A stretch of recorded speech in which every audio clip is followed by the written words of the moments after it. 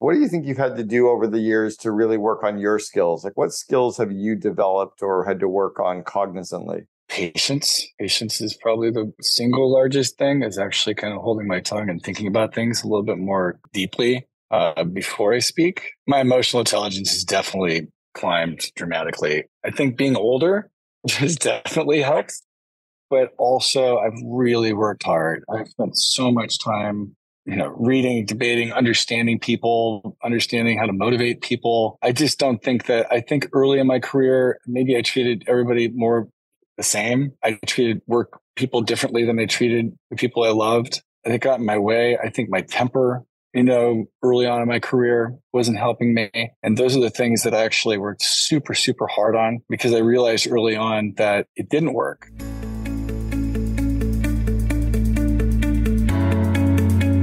Welcome to the Second in Command podcast, produced by the COO Alliance and brought to you by its founder, Cameron Herold. In the Second in Command podcast, we talk to top COOs who share the insights, strategies, and tactics that made them the chief behind the chief. And now, here's your host, Cameron Herold. All right, you're going to love this interview. I just had Jason Oates, the Chief Business Officer for LiveIntent, on the podcast today. He went into some really, really cool areas. Fascinating company. Talked about balance, talked about his relationship with the CEO, talked about how to evaluate ideas internally when a company's scaling. They've got about 275 employees right now. Got into a lot of stuff around strategy and core values. Talked about bad revenue and how to have defensible revenue. And then talked about how to be a lot harder on the issues and softer on people. Some really great wisdom stuff in there as well. So you're going to love the episode. We'll see you on the inside. Interestingly enough, he is only the first company in history to ever have two guests from the same company on. About 2 years ago, we also had Brett Pinniger, who was the Chief Operating Officer, on as a guest as well. Strange that we actually made this happen, but you're going to love the episode. We'll see you on the inside.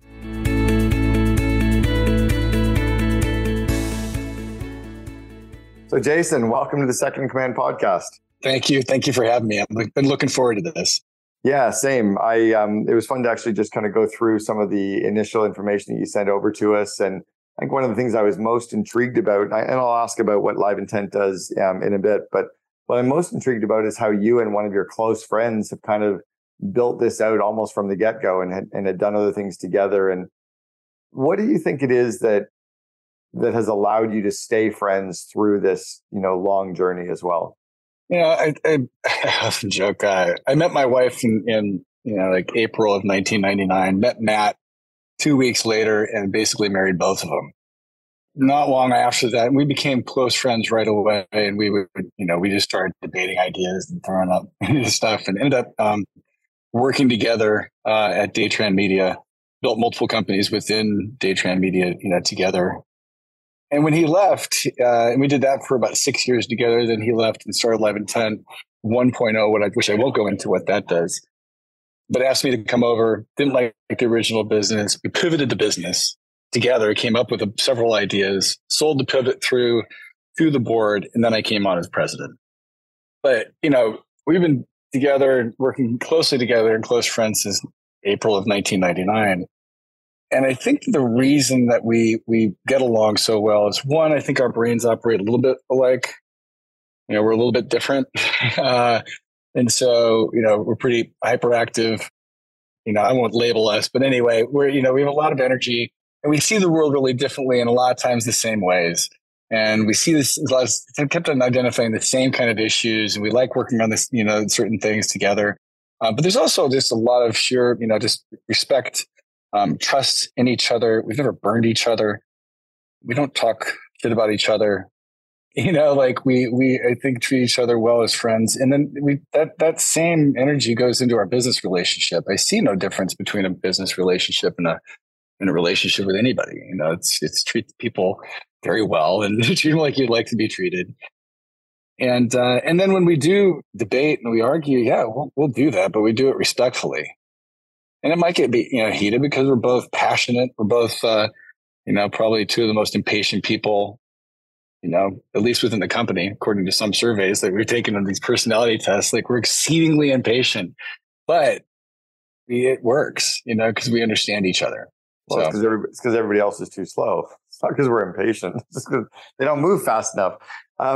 it's really one of our biggest strengths and one of our biggest weaknesses, right. always. It's so true of all of them, right? So you said something that I liked, and it was that you don't talk shit about each other. And I was speaking with a client recently, and I said that sarcasm doesn't scale. That, when there's 2 or 3 in a room, you can be sarcastic with your buddies, but as soon as you start doing it around others, it doesn't scale. Is that just part of your normal DNA that you just like, you can be fun and laugh, but you're good to people? Yeah. Yeah. I'm not very good at I learned early on that I wasn't very good at it, and I never got any benefit from it. It just doesn't seem to work. I feel like you lean in with love, kindness, respect, have some emotional intelligence, and really try to have an open heart and mindset around someone. You just learn so much more. Yeah.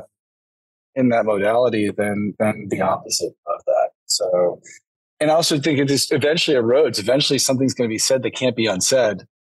And that is just the beginning of an erosion of a relationship. And as you pile that on, eventually, maybe when you're younger, it's funny, but eventually it gets really tiresome. And then it usually kind of is the beginning of the end. I don't even think it's so funny as younger. We just don't know any better yet, right? Canadians have a very hard time with it. Canadians are famous for sarcasm. I'm Canadian, and it's kind of I forget who it was, but they said it's the lowest form of wit, and it just doesn't scale at all inside of a company. So when in starting out as friends together, you said something, and you said that, we're not going to go into what LiveIntent did before, but it wasn't really the model you liked. And then you decided to get involved in the model you did like. Is that again speak to kind of your core values or your cultural fit, or was it more the DNA of like your skills matched the new model better, or what was that? I think that, Matt and I had spent 8 years or more very, very deep in the world of email. We had built the largest list management company in North America. We had, we ran a ESP, compliance, email compliance company. Like we were very steeped in affiliate network. Like, all this stuff was really centered around email. And so we really do understand that channel and its impact on marketing and advertising and everything else. And so we had been thinking about this idea for like 10 years. Wasn't like, hey, but when we said, okay, let's come up with some ideas for a pivot. There was a summer where like for 3 months, just every weekend we were sitting in his room, driving our wives and our new babies crazy because we had to pivot. We had to come up with something. So literally every weekend spending time at LBI in his bedroom instead of out in the water or at the beach. And we went back to this idea. How do you become the largest email company in the world that doesn't have any email addresses? It doesn't have to send any email. That would be really cool, right? How do you do that, right? Because the worst parts of sending email in our perspective was actually being in email was deliverability, getting the email into the inbox, engaging consumers, and then having all of that personal identifiable information in your systems that could be hacked, and it's just dangerous. It's just kind of like, we really don't want that. And what we came up with, and we had been talking about this before, was we could do ad serving in emails so that we never have to send anything. We could let the New York Times send it, and then when someone opens up the New York Times and turns on images, we could do real-time decisioning and then place content or advertising or marketing messages in that.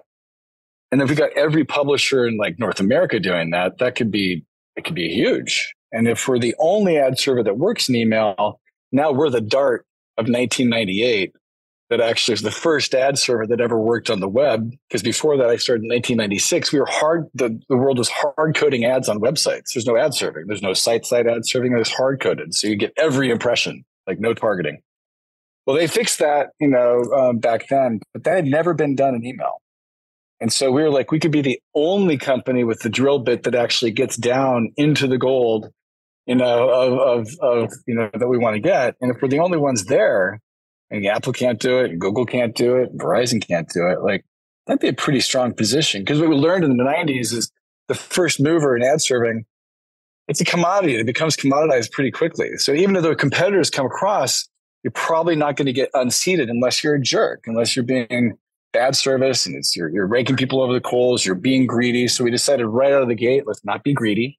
Let's provide amazing service, give them no reason to replace us. And that way when competition comes, we're in a really good, strong position to kind of hold the land grab that we just grabbed. Do you carry that kind of level of strategic thinking? And I'm using the word strategic thinking versus strategic planning carefully. Do you have that kind of thought process around strategy or strategic thinking in the day-to-day of the business too, where yeah, I think it's just more in the nature of, I mean, both have to happen, but the strategic thinking, the ideas and the things that come out of reframes and insights that maybe other people aren't seeing is more interesting, but it can also be really powerful. The planning is like, you're planning against the idea has to be solid. It has to be inspiring. It has to make people think and have like a delightful, like, oh, like that's usually what we're trying to find when we're trying to find new product or something. Because if it has that wow or like holy shit factor, I think then it's got a good chance of at least getting the attention of people.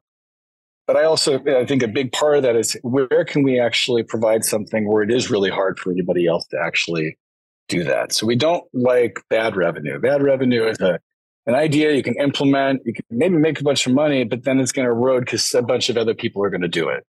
And so if the thinking isn't there and the ideas aren't there, eventually you're going to end up on a treadmill or worse than that. So we really like good revenue, which is sustainable revenue that can continue to build and then be as like an annuity.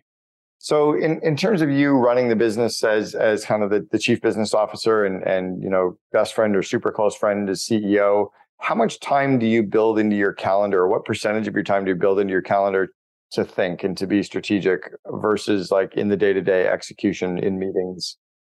I like how you said built into your calendar, because that's exactly what I do. If I have an idea, because people know but I'm definitely ADHD, which means I've got a lot of ideas that are coming in.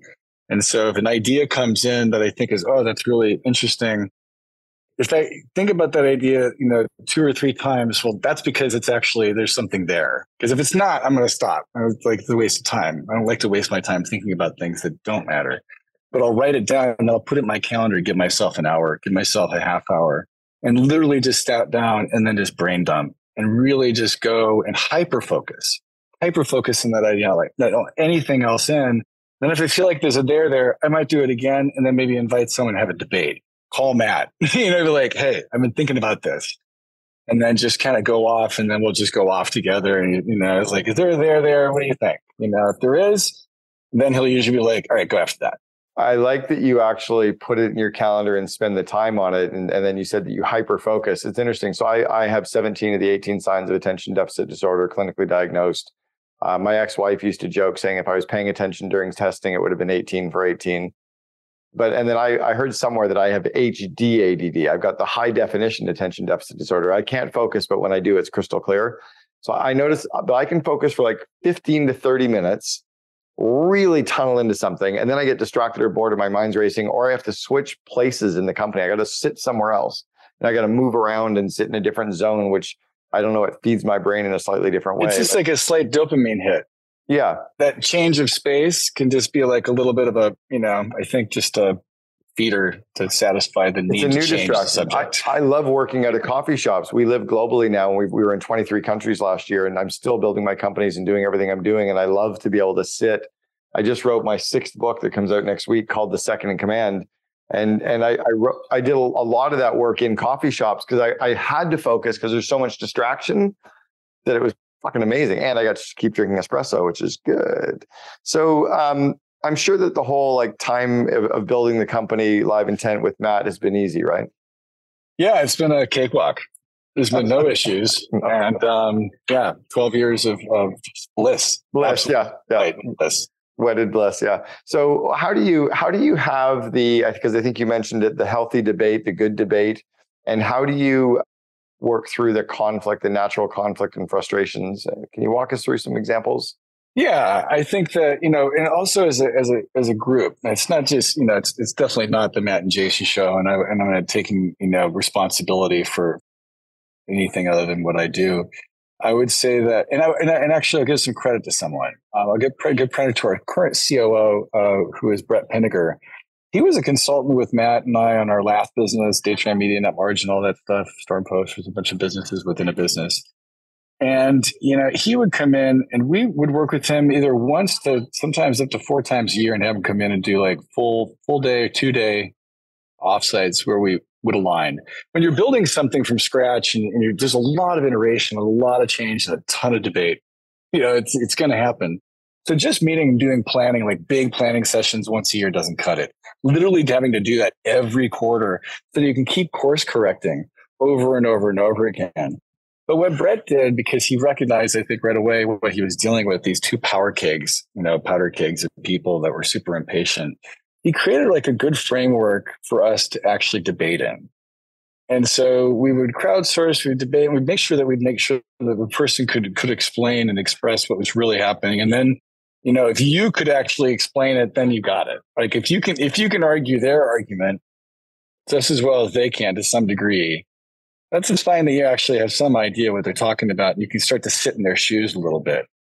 Also, not interrupting each other and not biting at each other and being sarcastic and rolling our eyes at each other. Like, not that we were doing a lot of that. We don't naturally do a lot of that, but you get a bunch more people in the room in these planning sessions.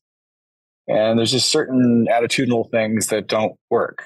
Then all of a sudden you're arguing about the way that you're discussing stuff, and you're arguing about, all the other emotional stuff that's going on instead of actually talking about the real issues. So really also getting down, if you can strip away some of the crap that's distracting and that heightens emotions, then you can really start to dive in and get into the real issue and then really dissect it and very much understand it. And taking the time to do that, a lot of people are very impatient around can't we just make the decision? Well, we can't make this decision if we haven't had buy-in. If we don't have buy-in, then we could say this is what we're going to do, but then you're going to run off and do something else.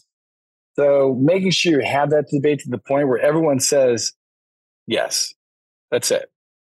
We're going to do this. And by the way, we're going to do this. And, you can't just leave this room and do something else. So then holding each other accountable instead of leaving the room and then someone eroding the thing that we agreed to because they don't agree with it.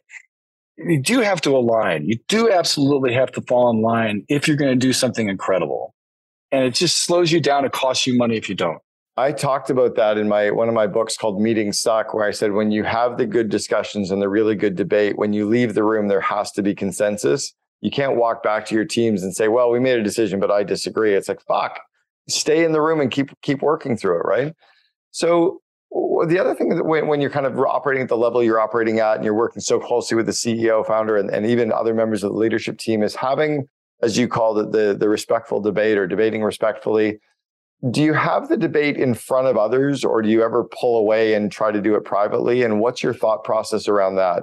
I call it kind of mom and dad arguing, but not in front of the kids. Oh my God. Yeah, I'd say early on we were terrible at it. Yeah. Oh my Lord, we were terrible at it. I was laughing, and you can see me squirm. Yeah, we used to, not just Matt and I, but as the executive team, yeah, we had open debates and arguments around everybody on a regular basis. I mean, there was only 12 people. Like the first is only like a few people, like 3, then 12, and then 15 and 20. We definitely learned over time to keep our voices down and maybe put ourselves in an offsite and put ourselves in a different place so that, even though we love each other, we are going to go at it. It's just kind of the nature of our personalities. Sometimes I think we're a lot softer now on each other and ourselves and other people. I will say that after knowing each other for 20 years, we're both a lot more secure in who we are. We are a lot more comfortable in our own skin. And we've learned so much. And I got to give credit to Brett. Brett has been a life coach and a business coach in a lot of ways. That's really important. Those softer skills really translate to building better culture. You can't build a great culture by ripping into each other and allowing other people to rip into each other. Because as soon as they actually realize that that's okay, then all of a sudden you got a bunch of people around. I won't name call, but they got and then that just starts to really ruin the beauty, of a culture, and productivity starts to fail, and people aren't happy. And if people aren't happy and motivated, doesn't matter how much you pay them, they're not gonna thrive. No, we need to be like the CEO needs to be that chief energizing officer, right? And I speak about this in the book, The Second in Command, that mom and dad are supposed to fight and argue and debate, but not in front of the kids, because it scares the shit out of the kids, right? So the kids don't know that oh, like mommy and daddy just actually had sex after they argued too. Like they still love each other, right? They were just passionately debating this thing. Not that you and Matt are out there, but, and by the way, now I realize why I know the name Brett Penniger. Brett was a guest on the Second in Command podcast, episode 123. You're going to be the first company in history to have 2 guests on the same podcast. So this will be interesting to go out. I'm like, I know the name Brett Penniger. So I literally pick up my phone and I had to Google it. And there it is. LiveIntent, episode number 123. Oh, that's too great. What date was that? That was, it was probably, well, I do 50 a year. So it would have been 2 years ago. Okay. That's great. That's Isn't that crazy? Funny. Yeah. So I'll send you, I will link to Brett's episode in this episode too. We'll cross-link the 2 of them. Oh yeah. It'll be really interesting to get this perspective from inside the organization.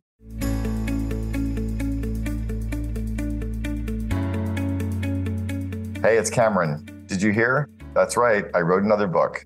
But this book isn't just another book for me. It's actually for you, the visionary CEO that is looking to grow and scale their business.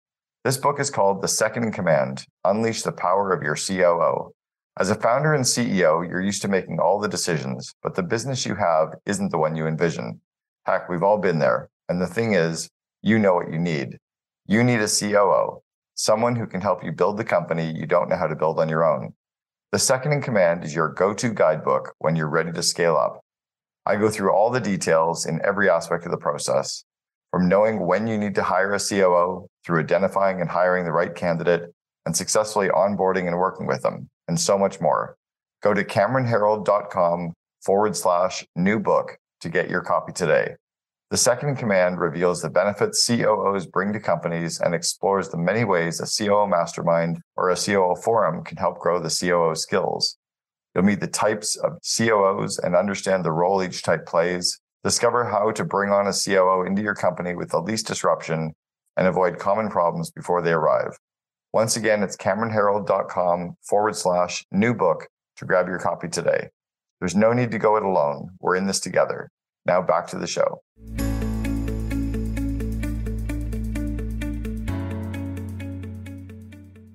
So you talked to us about kind of the early stage of what the business genesis was going to be. Is that what LiveIntent does now then? Are you in that, or is this a completely different business model today? Yeah, the business, it's evolved greatly. It's expanded a lot. We started as just simply the first and only ad server that could work in email, and that was enough right there. And we knew that New York Times, Wall Street Journal, Washington Post, every major holding company and every major publisher that was sending emails or alerts or like whatever it was, transactional emails, that they had no way of actually serving ads in real time and doing what modern ad serving should do, which is make sure the right ad gets the right person at the right time. And, we've been saying that for years. It just didn't exist. So very simply being the first ad server that could actually work, and then building an exchange on top of it so we can aggregate all of the inventory from all of the publishers together into a biddable environment, building a DSP and a SSP, a display side platform and supply side platform that can actually bid into the inventory so that advertisers can access, the inventory.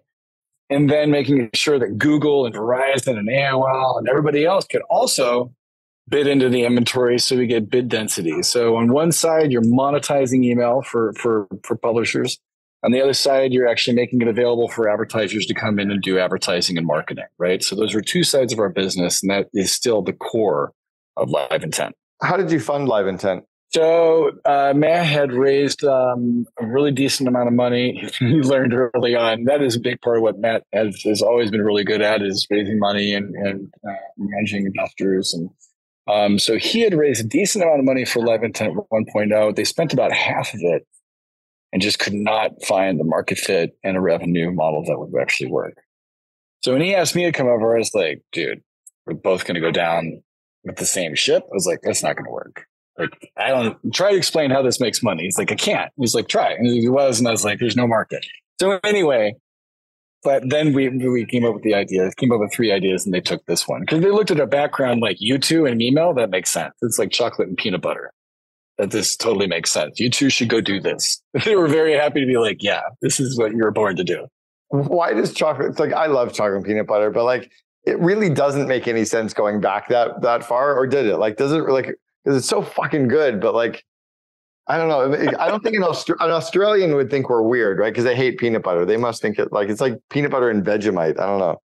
They secretly like peanut butter. They don't want us to know because they don't want us to think that we. And by the way, I did pay attention to everything you said about the business model, but chocolate and peanut butter is like squirrel, right? I know, right? But those are those mixes where all of a sudden it's things work. It kind of leads into a question, though. It's like 1 + 1 = 3. You know, right? It leads into a question, though. And how many employees does LiveIntent have now? I think we're at 270 right now. Okay, so right around there. You're at a size of an organization where, there's some politics and you've got like strong leaders and, good funding. You've also got a lot of people with ideas and opinions, but you talk about focus. How do you say no artfully, to people that you like and respect, but maybe the idea is not now or it is definitely a no? Well, I think that you just brought up the number one way of actually saying no is timing. I would say that it's one of our biggest challenges was either Matt and I coming up with ideas or somebody else coming up with an idea and then discovering that it's too early, or building it and then realizing you built it and no one's coming because it's too early. That's the most painful, or one of the most painful things in our work experience is that. So yeah, we're super protective now of running at something, creating a minimal viable product. If we think the timing is wrong, if we don't think we have the right resources to do it right, if we think it's bad revenue, we're going to build this thing. Yeah, we could actually make another, like millions of dollars, but then there's no defense of it. It's someone else is going to start doing it. It's going to maybe erode. And then we're going to have to make up for that revenue. So there's a lot of pieces that I think go into it. But we do spend a lot of time in planning, and we do it with cross-functional teams. We do it through the wisdom of the crowd, because you never know. Like when you introduce these ideas, when it gets to the point, we do bring it to cross-functional groups and say, all right, let's talk through this. And let's really prioritize. Is this really what you want? Is this really what we need to do? And can we build it? And how much does it cost? How much engineering is it going to take? That's so hard to get engineering, and resources. So we're very, very, I think, measured. And then by the time we were done with the conversation, usually the person that had the idea, one, isn't married to the idea. They're just married to coming up with ideas because we need ideas to build on. And so learning to actually let go of your own ideas, but then following the data, not opinion. If you're using data and analysis to come up with a yes, why a yes or no, then it's not a personal thing. I don't like your idea. I think your opinion is off. That's the old Google adage, right? I don't really care what your idea is or what your opinion is. What's the data say? I'm sure they say it in a nicer way than that. I never say things properly. It's strange that I've ever been able to write a book because I can barely speak English. It's weird that I would ever write in English. How did you and Matt in the early days kind of divide and conquer who was going to handle what? And then as you scaled up and built out a leadership team, how do you continue to divide and conquer and decide who gets to do what? So early on, my focus was around building out the sales team, building out the sales development function, for the team, then building out the account management team and helping because early on, there's no accounts. First off, we started with nothing. Literally nothing. So trying to bring in supply and demand so that you can actually build the system to start off with, that was really hard. And so big part of my focus was actually bringing in the supply, bringing in the demand, coming up with the process by which we do that, who are we actually going to go after. And then I spend a lot of time with customers and always have. So I spend a lot of time working with customers, it's usually, on the edge of new things that we're doing. And it's not like I'm getting deep into the core. But as we're building new stuff, and in the beginning it was all new stuff, is actually just being very close to the end customer and the prospect, and then iterating and helping feed information into product. Matt spends more time and always has on product engineering, the building, the architecture, and then also just, he is a wealth of ideas. Like Matt, even more than me, definitely. He never stops. He never stops iterating. He is always coming, these ideas are always spinning off, just constantly spinning off. Even if things that we've already built or that we're building, before it's even built, there's new ideas coming out of it. Now that's a blessing and a curse. So knowing when, and then when we can't muck with it, we probably shouldn't be mucking with it anymore. We just make sure that Matt's focused on something else. How do you decide when, the customer feedback that we're getting, if the software could only do X, I'd be happy, or if the software could only do Y, I'd purchase. How do you know when that is true versus how to handle objections better and just get them to buy what we've got? So one, we tend, I think most everybody in the company only sells what we have. We try not to divulge what we're building sometimes, especially early on, because we don't want people to talk about it. I'm the worst offender. I'm the worst offender of that, but it's also my job. So, for instance, if one customer has an idea and I can't find 5 or 10 other people that are actually, oh, dude, that's a really interesting idea, I'm not going to build it. There's no way. And early on, it's so alluring. We had a huge top 2 telecom company early on. It was like, we started building LiveIntent. Oh, we need this. And we had to decide early on. It's like, are we going to build that? Or are we not going to build that? That's not core. And we did it a couple of times because it was 70% of our revenue. And then we stopped. We said no. And this is one of our tenets: say no to get to yes. Say no to say yes. We do that all the time. We lost the client. I actually fired the client personally. Said, sorry, we can't do that. Oh, I know. Well, then we're not. I'm like, I'm aware. You're going to walk away from us. I'm so-and-so. And I was like, it doesn't really matter. We're not going to build that. And we're not going to condone this kind of behavior, because honestly, there's some real legal issues around. We're not going to do something that we think is going to could potentially put us in danger right out of the gate. We're not going to do it. And so I think that's really important. You got to stick to your guns. I used to coach a top tier cell phone provider. I coached the CEO and the second in command at Sprint for 18 months. Was that your potential client? No, I wouldn't. And I wouldn't tell you if it was. They're both gone anyway. Like Marcelo Claret is no longer there, and Jamie Jones, who was their senior, is no longer there, but they sold to T-Mobile. But that's what I'm talking about, is these companies that seem so alluring with so many big ideas. And often it feels like these executives are just pushing paper and projects to stay busy versus having any intent of ever getting it to the finish line. How do you decide? How do you know if it's going to get to that finish line? Well, I think you have to have a deep, deep purpose in building it in the first place. And the only thing worth building is something that's defensive, or that you can defend, but also is a big artery. It's got to be a big, big artery of opportunity. And it has to be something that can actually generate tens of millions of dollars, not something that's just going to be a little side project. So you have to be able to see something that others aren't seeing, and then quickly develop it, and then make sure whatever that is that it is defensible, and not everybody can do it. In fact, maybe very few, if anybody, could do it. And that recently came up. This stuff is still coming up. One thing I love about our business is that there's so many things that we can spin out of it that I don't think I'll ever be tired. I do not belong in a company that's not actually entrepreneurial and continuing to build. It's time for me to leave. Yeah. You'd be horrible person for that. You and I'd be horrible in the corporate world. Like, we would die inside of Sprint. Couple other questions. What was it like giving up the president role? You gave up the president role and moved into a chief business officer role. What was that like? And I'm guessing you were probably like 40 at the time, like, or ish. Probably it was probably 40 something. So I've had to do that several times. The one thing I've gotten really good is firing myself and replacing myself with somebody else. And it's actually been something that I've done several times. Even as chief business officer, I'm actually I'm being hired and fired on a regular basis to build things. I was the chief people officer. I didn't change my title to chief people officer. I built out. So I think that the nice thing about that CBO role is that I'm a hired gun. If there's something that if Matt's like, I really want this has to get done. He's like, oh, hey, Jason, can you go build the people org? We're going to go from 75 people to 150 people. I'm like, 150 people? That's terrible. Well, that's going to be scary, because all sorts of things go wrong at 150 if you read, So anyway, there's a lot, about human condition and what happens when you have 150 relationships, numbers. Yeah. And so, I was like, I actually left kind of the rev org and left talking to customers and doing sales and doing all the stuff that I'm really, really, proficient at.